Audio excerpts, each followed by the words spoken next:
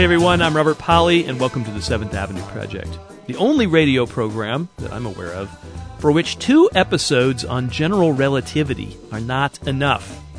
Not this year, not when Einstein's sublime theory of space, time, and gravity is turning 100 years old. It was in 1915 that Einstein revealed his discovery to the world and forever changed our understanding of the universe. And you might have heard our 2-part intro to general relativity, broadcast originally in 2012 and then re-aired a couple of weeks ago in honor of this big birthday. And if you didn't hear it, you can always listen at your leisure by going to our website, seventhAvenueProject.com. But you do not have to do that in order to enjoy today's show, in which we explore some new wrinkles in relativity, some nagging questions, and maybe, just maybe, some cracks in the foundation. And to talk about these matters, which are fueling a lot of head-scratching and chin-wagging among physicists these days, we're going to bring back the very same guy who explained general relativity to us in that earlier 2-part series, the theoretical physicist, cosmologist, and relativist Anthony Aguirre. Stay tuned. Anthony, what are you doing to celebrate general relativity in its 100th year of existence? Well, right now I'm teaching general relativity. I'm teaching the graduate students at UC Santa Cruz. So one thing I like to do with the students is give them a little pep talk where I go through a rough calculation of how many people really understand general relativity, that can work through the math of Einstein's equations, really understand what they mean, understand what curvature is, and so on. And it turns out to be about 1 person in 100,000. And I equate this in monetary terms that this means they're sort of intellectually as rich as someone with $100 million. Or they're someone who was born at midnight under a January full moon, something like that. So it's a very, very rare thing. And I think that's both encouraging and discouraging in a sense. It's encouraging because it's a beautiful thing that they get to accomplish. But it's discouraging because, it's only 1 in 100,000 people who know why things fall down fundamentally. And so I think one thing that I'd like to celebrate is that lots more people are getting interested in it. And I think although it's very hard to get the full mathematics behind general relativity, I do think many more than 1 in 100,000 people can understand conceptually what it's about and have the basic picture in their mind and sort of experience that beauty even if they don't get all of the math. Yeah, I, for instance, have not conquered the math, but I do sense the beauty of it, and I marvel at it, and it no longer seems impossible or utterly esoteric to me, thanks to people like you who've explained it to me. I think as with many subjects, the more you understand the math, the sort of deeper and more beautiful it gets. But you get to experience a lot of that depth and beauty without having to do all of the math and work out tensors and differential forms and everything. When you think about it yourself, about general relativity, are you always working with the math in some form or other, or have you translated that into a kind of, intuitive, even pictorial sense of what space-time is like? It's ultimately a geometric theory. And so a lot of it is thinking pictorially and geometrically and in terms of diagrams of space-time and understanding how space-time fits together and events in space-time fit together. Then, though, when you go to actually do a calculation, the math is abstract enough that you have to kind of dive in and really manipulate the symbols and kind of get lost in the symbolism for a while and work through line by line what the implications are, and then come back to the sort of physical world at the end. Some subjects in physics, as you go through a calculation, you can sort of interpret each step. You say, okay, now this is conserved momentum, and this is what this means, and this is what this means. With general relativity, there's a sense in which you go through a calculation, and there are 30 steps in the middle that just you don't know what they're actually about. What you understand is the bottom line result at the bottom.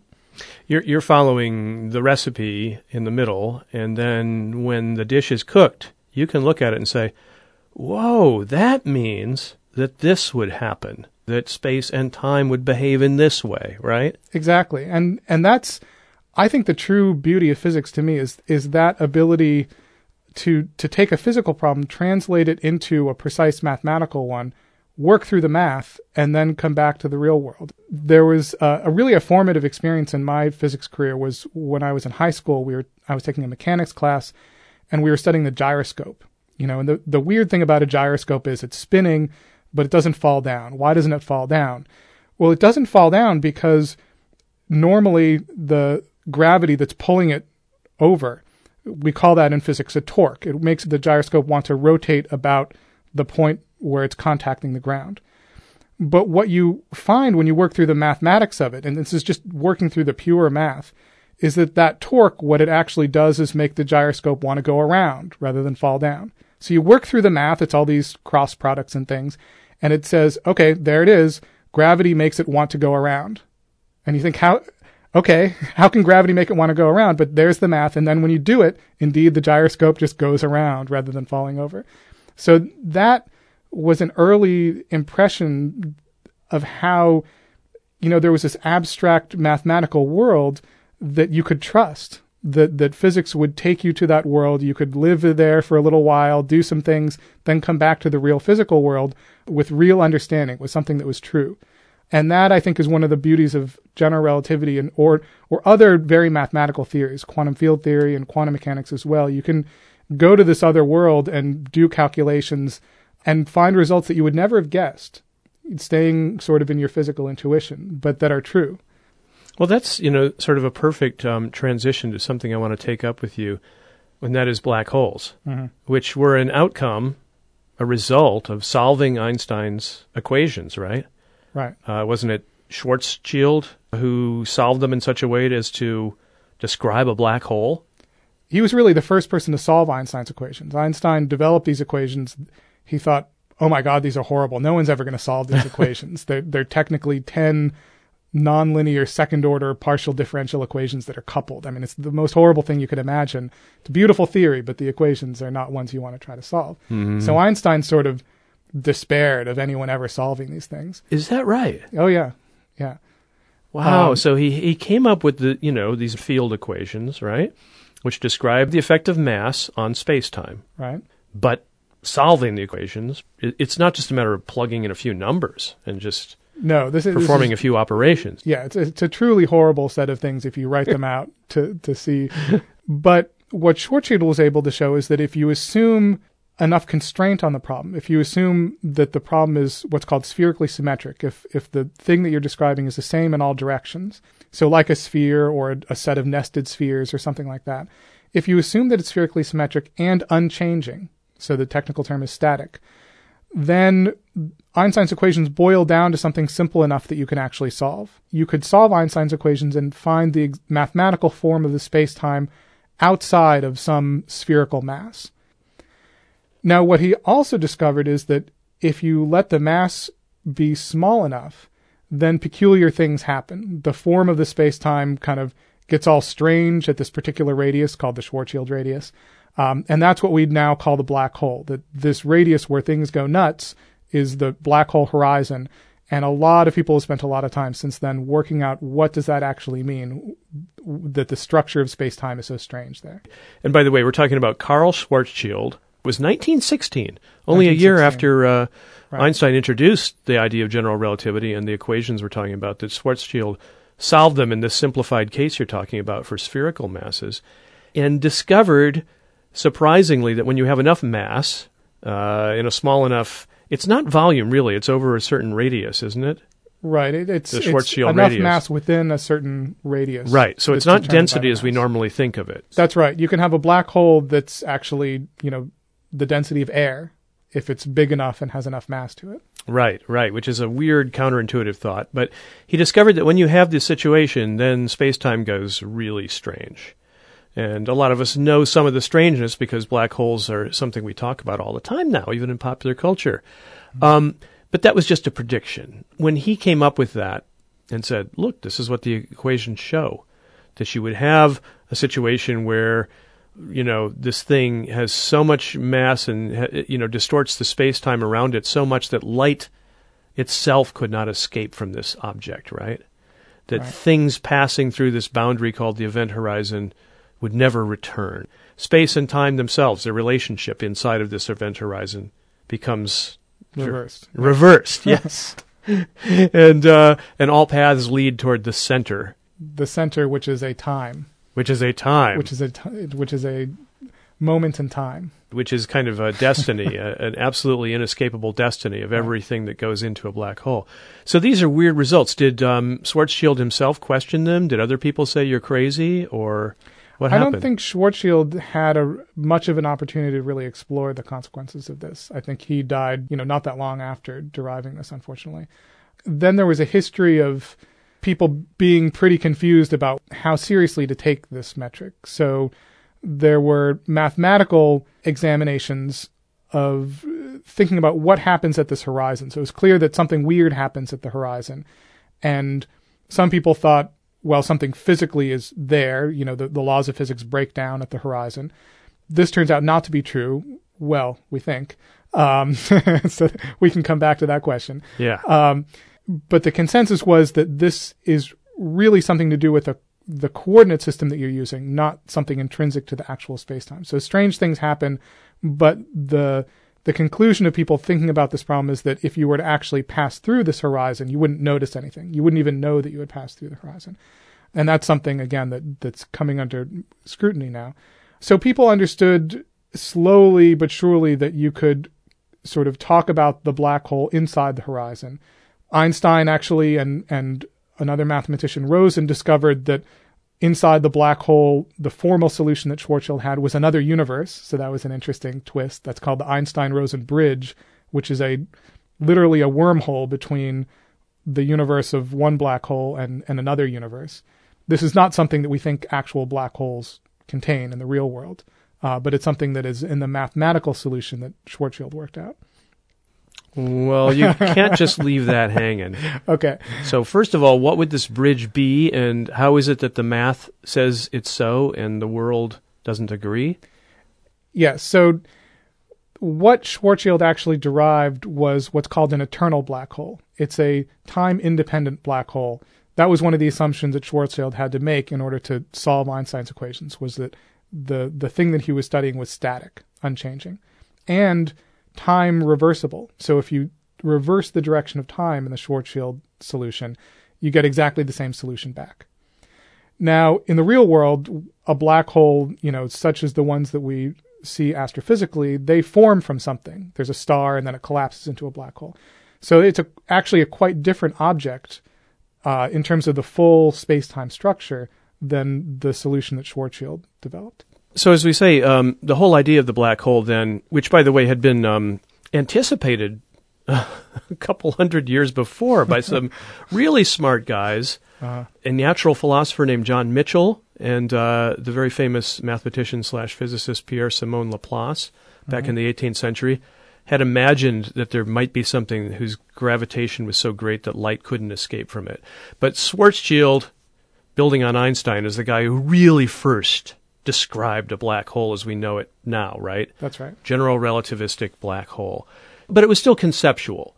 Did people argue a lot about this idea over the decades until finally spotting actual black holes? They did. Out in space? They did argue, and there was a lot of conceptual confusion as well about what the Schwarzschild solution represented. So people noticed that if you had a star, for example, that was collapsing and it crossed this Schwarzschild radius, the radius that mass would have for its horizon, they noticed that from an outside observer's point of view, it would sort of slow down. There's this so-called gravitational time dilation and gravitational redshift. So from the outside view, it looks like the star kind of slowly approaches that radius as well as gets dimmer and redder.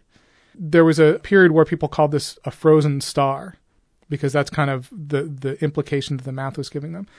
John Wheeler, I think, was really the first to sort of fully work out correctly, conceptually, the right way of thinking about it. So I think then they had the theory sort of straight, and there was a question of, should these things exist astrophysically? And there was a good reason to think that they would, in that it could be proven that once you had something with sufficiently large mass that lost its ability to support itself through nuclear fusion, that it would collapse, and you can show mathematically that no force, even sort of forces that we haven't discovered yet or could theorize about, can prevent it from collapsing past a certain point. In the case of a star that runs out of fuel, near the end of its lifespan, if it's big enough, it might implode and ultimately shrink to the point where it becomes a black hole? So what happens to a star depends on its mass. If it's a small star like ours, it will become a white dwarf supported by electrons. But if it's massive enough, you can prove that there's no even theoretical force that can prevent it from continued collapse into a black hole. So people, again, proved conceptually that there should be astrophysical black holes, that there was a process that could give rise to them in the death of a sufficiently massive star, right? That collapses. Do you know when this was actually confirmed with astronomical observations, when they started to see real black holes out there? I think the evidence sort of slowly mounted throughout the 60s and 70s. There's a famous candidate, Cygnus X1. So if you look at the summer constellation of Cygnus, sort of around the tail of the swan, there's a very bright X-ray source. And people looking at this X-ray source could sort of show that there was something very, very compact, but very, very massive there. And this is sort of how we look for black holes astrophysically. We can show that, there's nothing obviously there in terms of a luminous object with the sort of size that you would expect from something of that mass. But the gravity is there. It's that much mass packed into a tiny region, and small enough that unless you dramatically change the basic laws of physics, has to be a black hole. Mm-hmm. So if we look at the center of our galaxy, for example, there's something there with millions of solar masses of mass, but in a small enough area that it simply can't be anything other than a black hole. So great. I mean, this says Einstein, again, was right. You follow his equations to their logical conclusion, and they predict something that decades later you actually find out in space. No matter how strange it might have seemed originally, it's there. Well, one reason I wanted to talk to you about this, Anthony, is that on this 100th anniversary of general relativity, I wanted to not only celebrate, like its victories, but find out where the holes still are, no pun intended, where the shaky bits still are, and where disputes are still going on. And one of these is surrounding some quirks of black holes, something called the information paradox, right? Mm-hmm. And this is something that if people listen to my show much, or they go back in the archives and dig up old shows, they'll find one I did on this with Leonard Susskind of Stanford University, about the information paradox and about an argument he had with Stephen Hawking, which at the time we did the interview, he thought that he and his pals had won and decided, but apparently it's got some new wrinkles to it. So tell us about the information paradox. Maybe we can walk through what Lenny thought was the solution and why it's now all come into question again. Okay. To think about the information paradox, we sort of first have to think about a really key concept in physics called unitarity. There's a core idea in physics that if we take some region of the universe and we fully describe it, we know the state of that region of the universe, then the laws of physics can then predict what the state of that region will be in the future. That's kind of what physics does for us. Unitarity says that it works both directions in time. So if we know what the state is now, we can predict what the state is in the future, and we can turn back the clock. We can run the equations backward and say what the state was earlier. Or if we know the state now, we can retradict what the state was in an earlier time. Retradict? So just crank the equations back to say what the state had to be according to the laws of physics in an earlier time. And this unitarity, when did this become a law of nature? I wouldn't say it's a law of nature, but it's a property that all of the fundamental physics laws that we know of have.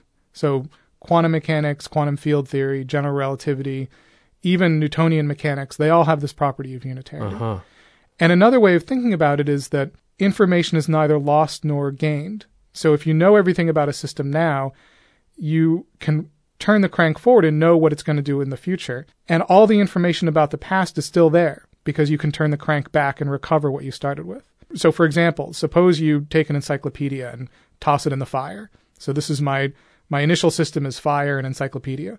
So I burn the encyclopedia up. It turns into ashes and smoke and all that stuff. But the information is still there in the sense that if I look at the state later and measure it perfectly, I can crank back the laws of physics to recover everything that was in the encyclopedia, as well as my firewood and matches and so on. So that's the sense in which people say information is preserved by unitarity. Unitarity is the sort of laws of physics that allow you to reconstruct the past or the future from the state of a system now. Yeah, I can see why this would be a pretty precious concept. The idea that the current state does not predict the future state, that something else enters out of the blue. From where? From right. where? What is it? That sounds like the antithesis of science and logic and everything else. I mean, it could be true, and there's a sense in which some people feel that quantum mechanics is not unitary, or there are parts of quantum mechanics that aren't unitary, because when you make a measurement in quantum mechanics, that's something that you can't run back the clock on. So this is another whole discussion that we may... We actually, I'm saving the measurement problem for another show, or maybe a bunch of them. I think we don't have to get into it now. Okay. And there are many, many solutions that people have proposed for that problem. But the idea, even in quantum mechanics where things are statistical in nature, unitarity still applies. In quantum mechanics, the wave function is the description of a system, and unitarity applies to the wave function. Right. Now, this is crucial because what Hawking discovered when he first started to think about black holes and how black holes might evaporate is that it seemed that unitarity was violated. And here's how that happened. What Hawking discovered is that when a black hole forms, if you just take Einstein's equations, general relativity, then the black hole just sits there forever. But if you include quantum mechanics, that can't be the case. So he showed specifically that if you have a black hole, it has to actually have a temperature, and then it has to radiate. It has to be a little bit warm. Rather than absorbing everything, it gives off a little bit of heat as well. And what is it in quantum mechanics that makes that necessary? One way to think about it is that in quantum mechanics, everything is possible. It's just a question of probabilities. And if you have a particle that goes into a black hole or is inside of a black hole, when you look at that quantum mechanically, there's a sense in which it's impossible for the particle to get out. But quantum mechanics says impossible, Mm-hmm. So all that says is that the probability is very small. Mm-hmm. And so a particle inside a black hole can so-called quantum tunnel out of the event horizon, something a classical particle couldn't do, but quantum mechanically it can. Now, when you actually mathematically calculate how often that tunneling process would happen and how it would happen, it basically corresponds to this radiation that Hawking was talking about. Okay, so we're talking about something that Stephen Hawking discovered. It's known as Hawking radiation. And it's the result, really, of that wave function you mentioned earlier, right? That's the thing that tells you that a particle, there's a possibility that it can be anywhere and that it can jump boundaries and you can never pin it down perfectly. Yeah, so what Hawking showed was that if you take the space-time of a black hole and do quantum mechanics in that space-time, you have to have this radiation. Right. But it led to a strange consequence because if you have stuff leaving the black hole, then the black hole loses mass. So the black hole evaporates. And it turns out that the black hole gets hotter and evaporates faster as it gets smaller. So it starts out very cold and evaporates very slowly, but at the end it evaporates very quickly.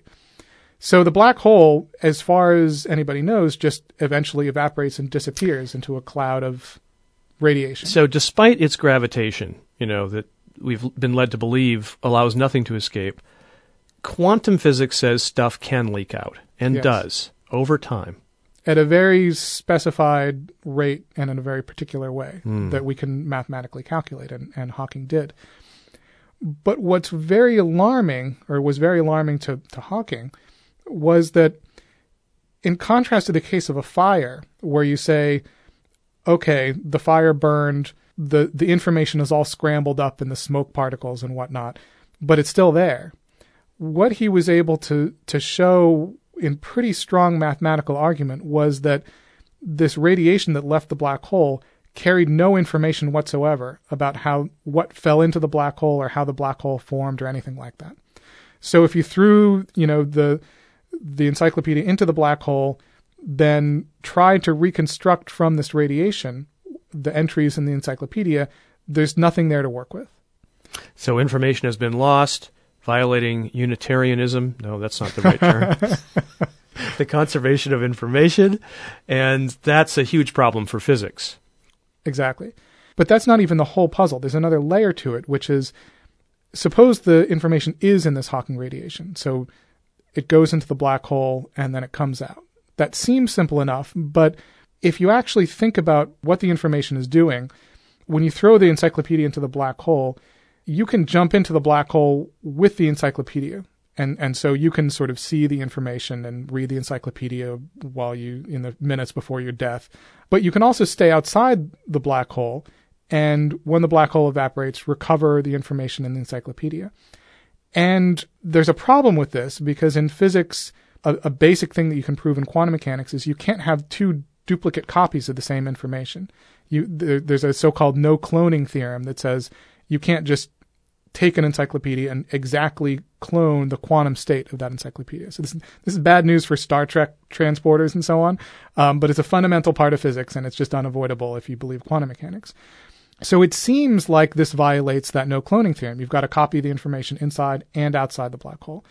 This objection, I think, was largely, although I'm not sure entirely, overcome by a set of ideas called black hole complementarity, which essentially say that don't think about that. So you can describe the outside of the black hole, and it will be a perfectly self-consistent, full description. Or you can describe jumping into the black hole and reading about the information in the encyclopedia, as long as you don't try to describe both at once. Describing both at once is sort of tantamount to describing something in quantum mechanics as a particle and a wave at the same time. You can't do both at the same time. You choose one, and you get a sensible description through that lens, or you choose another one and you get a sensible description. But if you try to do them both at once, you're just not doing it right. And this, by the way, was the solution that Lenny Susskind discussed on the interview I did with him. Mm-hmm. The idea that there are two perspectives. So right. If you're outside, you will see this way. If you're inside the black hole, you'll see things this way. And by the way, you can live inside a black hole for a time until you're pulled toward the singularity and ripped apart. And it's true. I mean, you really could. If it was a big black hole, you could live for a long time as you... That's right. And perfectly happy. As it turns out... And reading encyclopedias all the way. You know? But complementarity, the folks who came up with this idea borrowed that term from other complementary phenomena in quantum physics, like the famous Heisenberg principle. You can't know exactly the position and exactly the momentum of a particle at the same time. They're complementary. You can know a lot about one. The more you know about it, the less you know of the other, mm-hmm. Right? That's right. So if you're talking about an observer that's outside the black hole versus inside the black hole, you're really talking about a sort of physical system, but you're choosing different sort of languages in which to describe the same thing. And in one language, you use a certain set of words, but it's really mathematics. And in a different language, it's a different set of terms that you use. And it's a nice self-consistent description in each language. But if you try to talk about it in both languages at once, you just don't make any sense. Mm-hmm, mm-hmm. I was under the misconception that this description of complementarity of these two different perspectives, one describing the world as seen from outside the black hole, the other describing the world as seen from inside, actually did solve the unitarity problem. But apparently you're saying it doesn't, and that we still have this problem. It doesn't solve the unitarity problem in the sense that it's silent on how does the information actually get out of the black hole, or how do we see that the information is actually preserved? So from the standpoint of the outside observer, it never goes into the black hole, right? It stops at the horizon. Radiates out. One way to think about the preservation of energy is that from the outside description, the information doesn't actually go into the black hole. It sort of gets frozen onto the horizon, and then through this evaporation process comes back into the exterior space. But that is exactly the process that Hawking described, and there's no actual mathematics behind the information actually getting out. Mm-hmm. So it's a conceptual way to say, okay, maybe the way information is preserved is by not going into the black hole, but it still doesn't show you where that information is actually encoded in the Hawking radiation. And I think for people who maybe had trouble following that one idea, that in this complementarity description, from the perspective of someone outside the black hole, objects never really go through the event horizon into the black hole. They stop at the horizon. I think you can explain that by telling a little story. So a way to think about this black hole complementarity is to think about some object falling into a black hole, say a coin that just falls through the event horizon. From the coin's perspective, some amount of time passes, it crosses the horizon, some more time passes, it gets crunched in the singularity. Which is the center of the black hole. Exactly. Now, from an outside observer's perspective, the coin approaches the black hole, but it slows down. It gets redder and dimmer. You get fewer and fewer photons coming away from the coin. And if you work it out mathematically, you would say that the time that it takes for the coin to cross the event horizon and become part of the black hole is actually infinite. It takes forever for the coin to cross. It never really does. And the reason, I mean, it becomes redder and seems to go slower, again, from the perspective of an outside observer, is because of the structure of space-time. The relationship between the sort of frame of reference at the horizon and your frame of reference far away from it becomes sort of infinitely distorted. There's this infinite gravitational dimming of the light as it's coming out of the black hole, and an infinite difference in the rate of time passing in that reference frame and the reference frame far away from the black hole. So one way to think of it is that as you toss that coin into the black hole, from your perspective, it never actually goes in. You never see it go in. You see it get dimmer and dimmer, and kind of less and less of the coin is visible to you. But in principle, sort of all of the information about the coin is sort of still accessible because it never actually goes in. In that description, the one available to the outside observer, the information never crosses the event horizon. And so that's one way of thinking about how the information is preserved, is that you never think of it as actually going into the black hole. And so you get less confused. That being said, after actually a pretty short amount of time, you don't see the coin anymore. What you see is this black object that's just glowing a little bit due to Hawking radiation. And there's still no clear description of how you can recover information about the coin from that thing that you see, this glowing thermal thing that doesn't seem to have any information in the radiation coming out of it. So the problem remains the same. Information seems to be scrambled, seems to be lost, even when things just land on the event horizon and don't go into the black hole, again, from the perspective of the outside observer. Right. And there's a belief that the information is preserved and it is there, but we're still, I would say, lacking a clear physical understanding of exactly how it's encoded and comes out.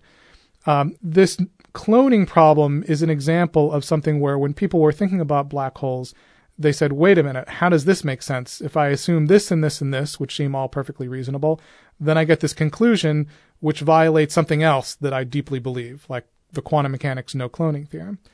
And that was largely, many would argue, resolved by this way of thinking about complementarity. But we've now come in the past few years to another problem like that. Another situation where people have said, okay, I'm going to assume perfectly reasonable things, unitarity, I'm going to assume quantum mechanics, I'm going to assume physics is local, meaning that to understand physics in some location, I sort of just need to understand its immediate environment. I don't need to understand everything about the rest of the universe very far away. And if you assume Einstein's equivalence principle, and what that means is that as you, for example, pass through the event horizon of a black hole, you don't notice anything strange. What the equivalence principle basically says is that if you're freely falling, your experience of the world is exactly the same as if there were no gravity. And that's a cornerstone of general relativity. That's the foundation of general relativity. So all of those assumptions you just listed are all real fundamental things. Yes, unitarity, locality is really part and parcel of the quantum field theory description of reality, and general relativity is based on the equivalence principle. So these are all kind of foundational things. And these researchers were able to show that if you assume those things, then again you find a violation of the laws of quantum mechanics. So the researchers you're talking about came out with an article in 2012. They are Ahmed Almeri, sorry if I'm mispronouncing names, Donald Marolf, Joseph Polchinski, and James Sully. And they essentially brought forth this paradox that the combination of these near and dear to our hearts as physicists assumptions in a particular setup involving a black hole seems to violate quantum mechanics. So they go through, well, okay, we have to give up something. We have to give up one of these things. What is it that we're going to give up? Their choice of the three things to give up was to give up the equivalence principle. And so they said, in fact, as you pass through the black hole event horizon, you do notice something. There's a wall of fire there at the Planck energy. The Planck energy is sort of the highest possible energy that you smash into. So you really can't think of the space-time within the event horizon there's a sort of insurmountable barrier that you run into as you cross the horizon. So this is one possible resolution of this paradox. This is called the firewall. This is the firewall. Yes. Not the usual meaning of firewall, which is a safety. Well, it is in the sense that it's protecting physics from this horrible paradox. Oh, I see. So it's a great play on words then. So it's a wall of fire, and it is a firewall against the destruction of physics as we know it. Yeah. And they said that the equivalence principle would have to go. Does that threaten general relativity? Or is this just a special case where there's a wall of fire, and I don't even know what that means, but, I don't think anyone knows. I think their point is we'd have to give up one of these things, or you have to show why this argument is wrong. And so that, I think, is where people have been mostly focusing their attention, is saying, there's got to be something wrong there's got to be something wrong with this argument. And I think it's safe to say that if there's something wrong with the argument, it's not something obvious and stupid. These are not stupid people, and smart, a lot of smart people have spent a lot of effort trying to figure out what's wrong with the argument. Every week or two, a new paper will come out saying, this is what's wrong with the argument, and then they'll respond. So I think it's controversial, and I would say that it's still quite possible that someone will sort of say, well, actually, the way you've put these assumptions together in this, you're missing something in the description. There's a resolution of this that doesn't require us to give up one of these three things. And I think that's still quite possible. It's not easy. So they've been very effective at defending their paradox against the people who would explain it away. So I think that's where we are. We don't know whether there's something wrong with the argument. If it is, it's something subtle. It's not something blatant and stupid. Or whether we have to give up one of these cherished things. And if we do, which one is it going to be? Is it going to be the equivalence principle causing relativists like me to cry? Will it be the unitarity causing everyone to cry? Will it be locality? Probably less people will cry for locality, but it's still very confusing. I think we genuinely don't know how that's going to play out. So there have been just hundreds of papers exploring this paradox and trying to circumvent it and explain it away in various different ways.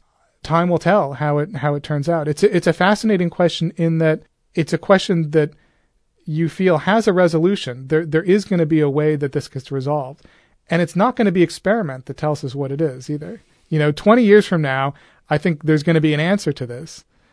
No experiment will be involved, and yet I bet everyone is going to largely agree on what the answer is. So it's not going to be through creating a small black hole in the laboratory and throwing something into it. In fact, you can create black holes in the laboratory, not of the gravitational kind, but in fact, you can produce sort of black holes in the laboratory, because if you have a medium like water, say, or some superfluid, it carries sound waves.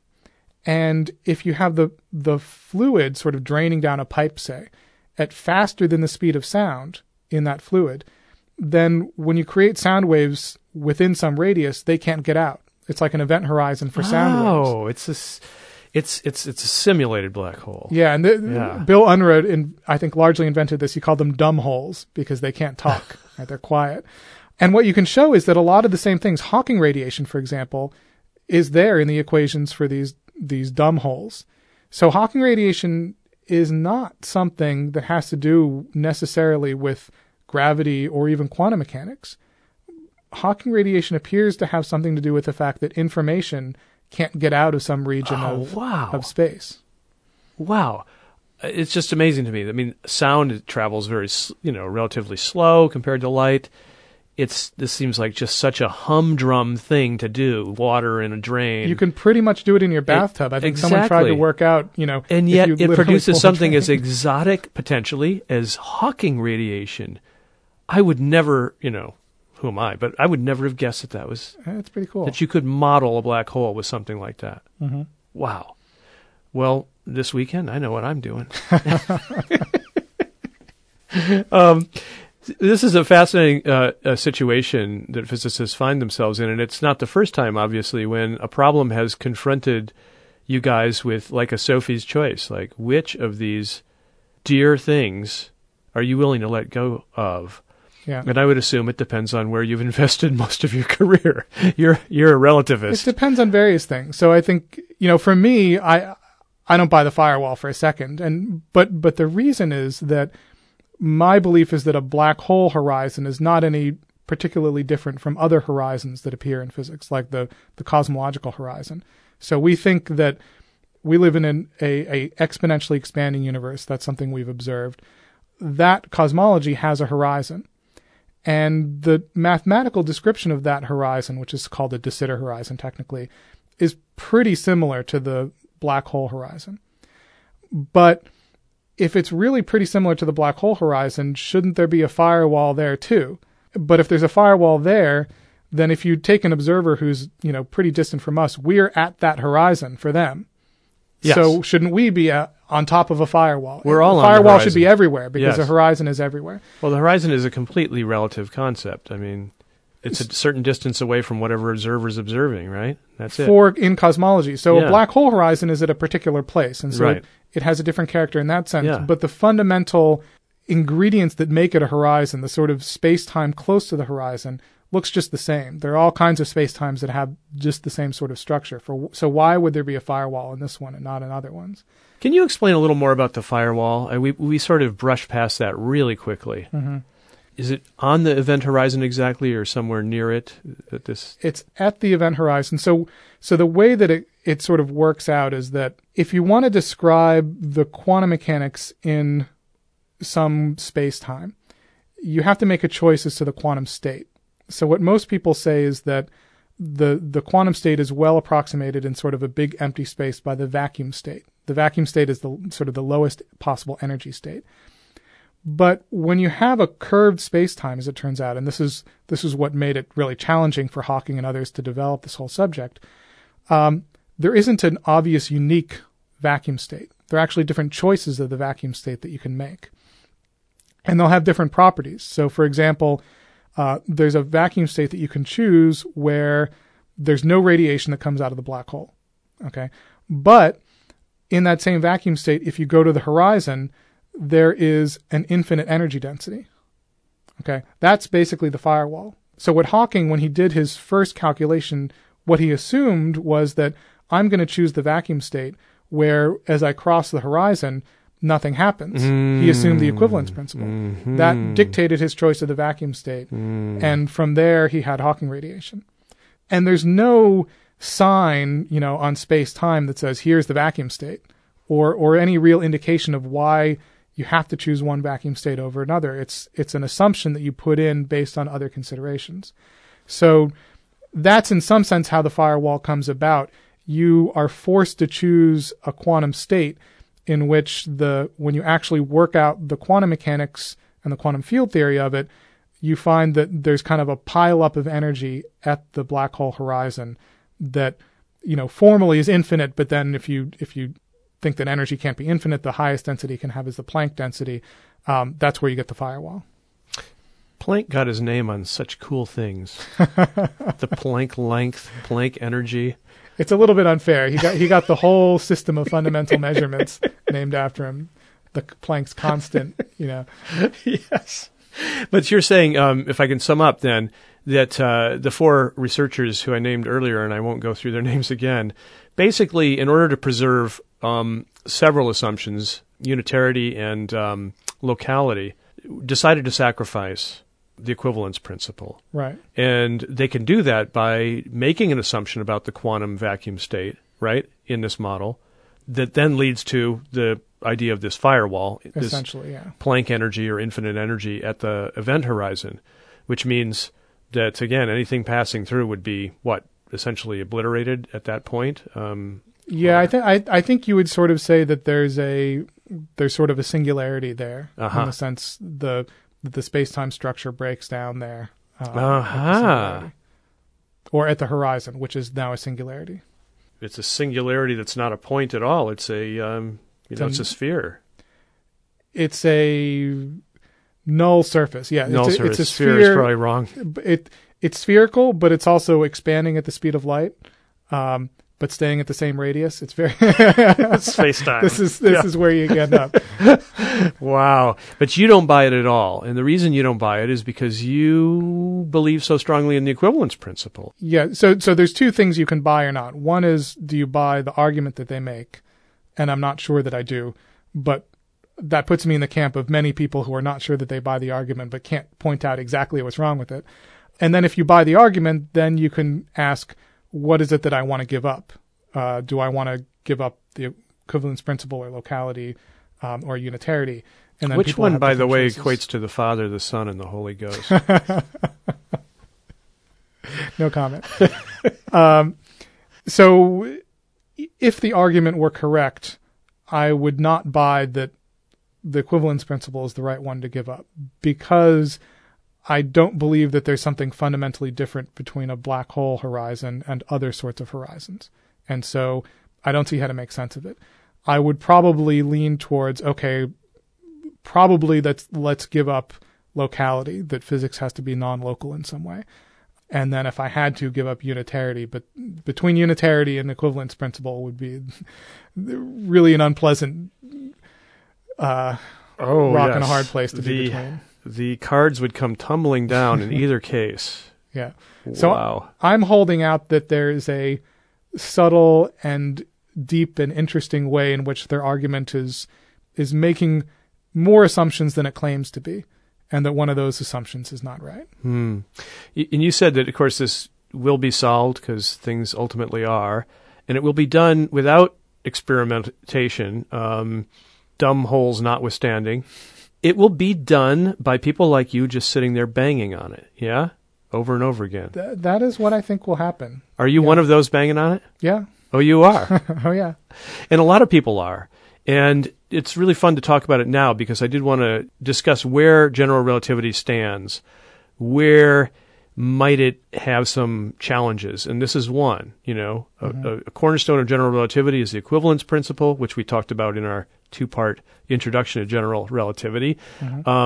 If black holes, which were really the baby of general relativity, end up killing their dad, that would be pretty fascinating, wouldn't it? I mean, a theory that ultimately, in sort of Oedipus fashion, begets its own murderer.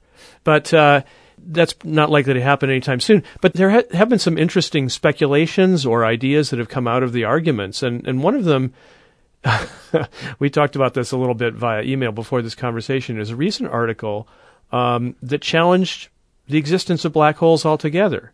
Can you tell me a little bit about this one by, is it someone Laura Mersini Houghton? Yes, and there have actually been a couple of non-existing black hole papers.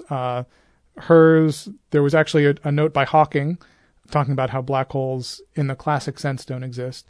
There's probably Aguirre et al. In preparation talking about maybe how black holes don't quite exist. Don't quite exist. Well, tell me what all you people are talking about. Black holes don't quite exist. We may be talking about different things. So the bottom line of Hawking's paper, and I think this is something that I largely agree with, is that you have to distinguish between a true event horizon and what's called in the literature an apparent horizon.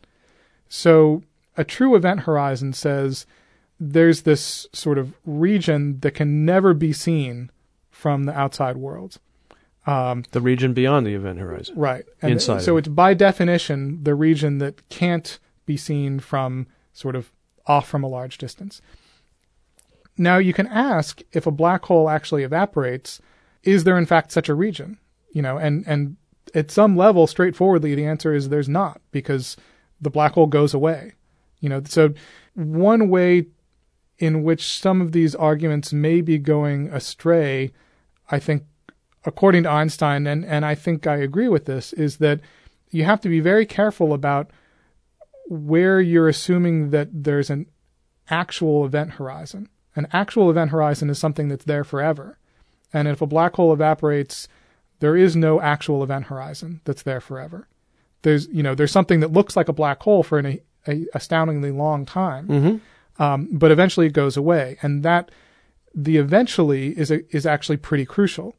So for a long time, you can get away with treating it like it's an event horizon.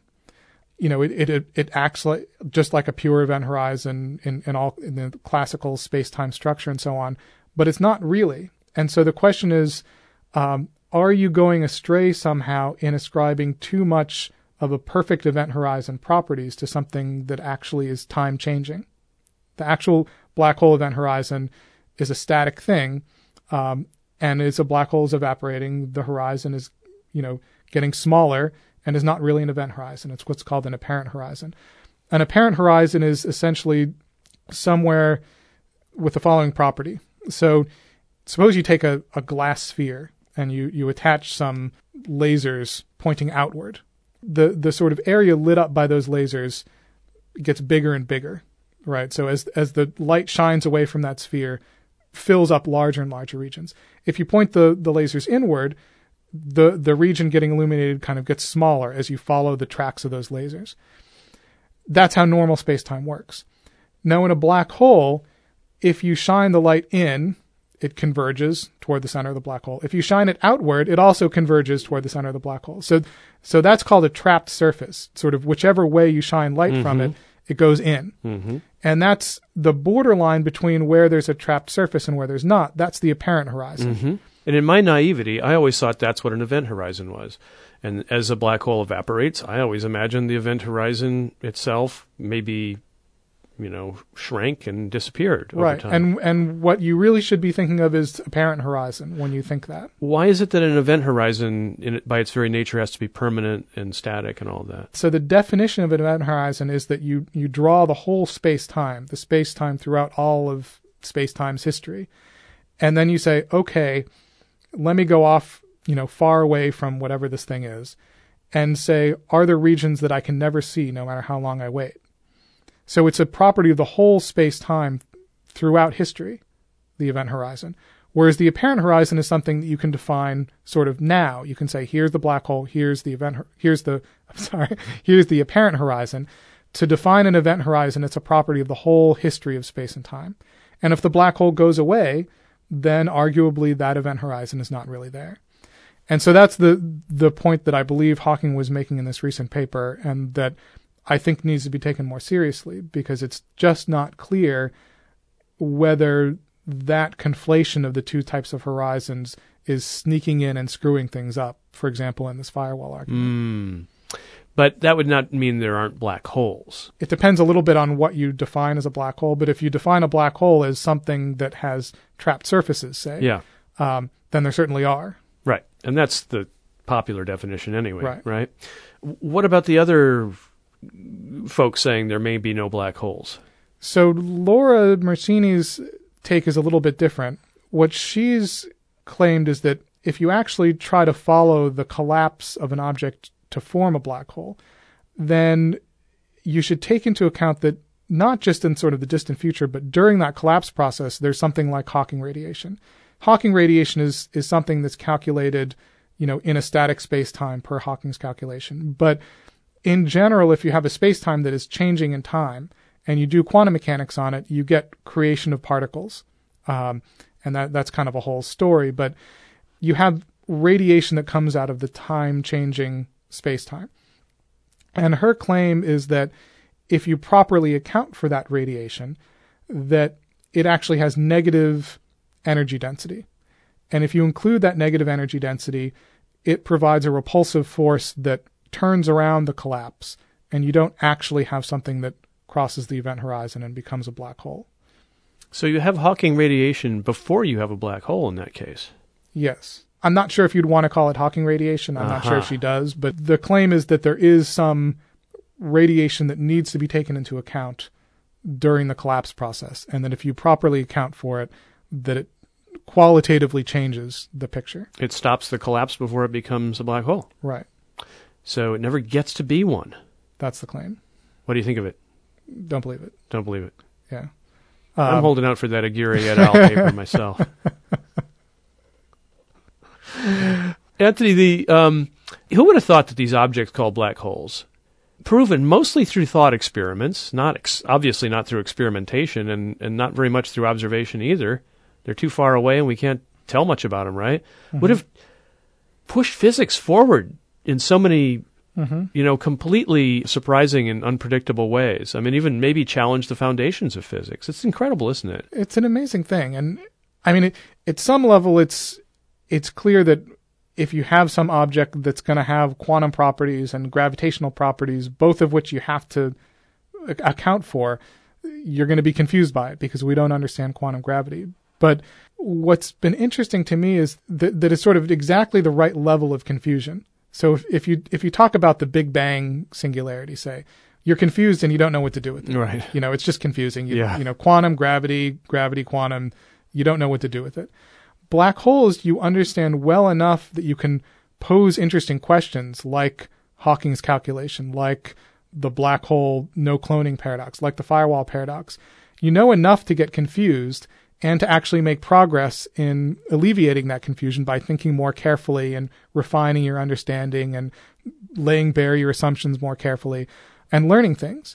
They're fascinating playground because you understand them just well enough to confuse yourself enough to make progress. Oh, yeah, but not a child-safe playground at all. One last thing, Anthony. When you and I last talked, you were among those who were feeling pretty giddy about some recent findings that seem to confirm not only aspects of general relativity, but of the inflationary model of the early universe.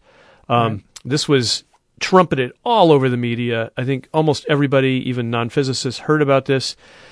Some data had been collected by this detector at the South Pole called BICEP-2. It is it's a kind of microwave telescope. It looks at the microwave background radiation that envelops us and is a relic of the early days of our observable universe, and encodes a lot of useful information about what the early universe was like.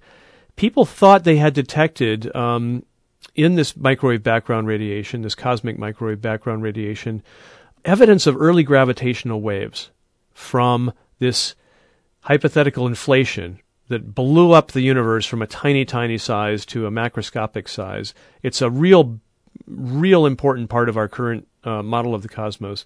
And a lot of people such as yourself were very excited. That's right. And sadly, within recent months, people have had to call off the party and sort of retract those findings because they didn't quite take account of the effects of cosmic dust on the observations. Yes. So there's two parts to this. One is the actual measurements that were made. Those measurements have held up beautifully. They did detect what's called the B-mode polarization signal from the microwave background data. Further experiments that have been done have validated that signature is there at just the level that they've measured it. The problem is that there are at least two potential sources of that B-mode polarization. One is the gravitational waves from the beginning of the universe that would be really, really exciting. A second is an effect of the light traveling through the gravitational field in between the early universe and here. And the third is that you can have a contribution from light re-emitted from dust in the galaxy with polarization. Now, the second one is the propagation through the gravitational sort of field of the universe can be calculated, and that was subtracted off. Everybody knew that would be there. Everybody knew the dust emission would be there also, but not exactly how much there was. So they did some reasonably careful modeling of how much dust emission they expected, but they didn't really know. And it turns out that they were simply underestimating how much dust emission there was. And so they, correctly said, we've measured this B-mode polarization. They then also announced that with pretty high certainty, they felt that was primordial gravitational waves. And they simply had underestimated the amount of dust and underestimated their uncertainty in the amount of dust, which is even a sort of bigger sin. It's always fine to get things wrong as long as you have the right uncertainties about it. So that I think was extremely disappointing. I would say it was most disappointing for me of almost all people. Now, this is an exaggeration, but most galling to me for the following reason. When I was a graduate student in the very beginning of my career, there was a really exciting discovery going on. It was the discovery of the accelerated expansion of the universe. And it was discovered by measuring the brightnesses of distant supernovae and seeing that they were dimmer than they should have been if the universe was decelerating in its expansion. So I looked at this and said, they're dimmer than they should be. What if there's dust in between us and these distant galaxies and quasars and supernovae?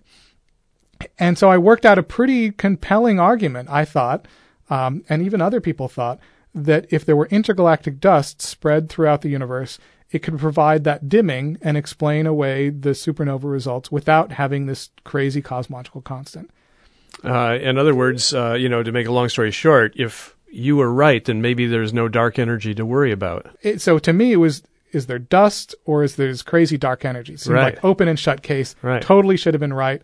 I was wrong. There is dark energy. But now, when I wanted the result to be the really interesting fundamental physics, it turns out it might be dust. Might be dust.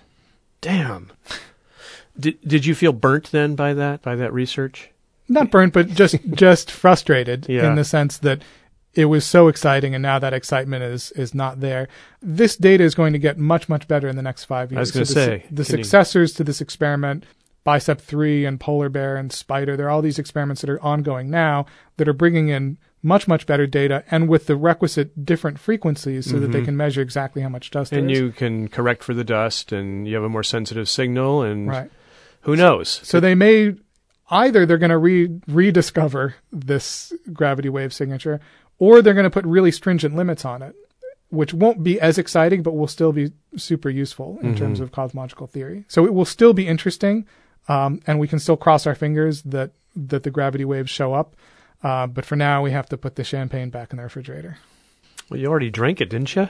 Yeah.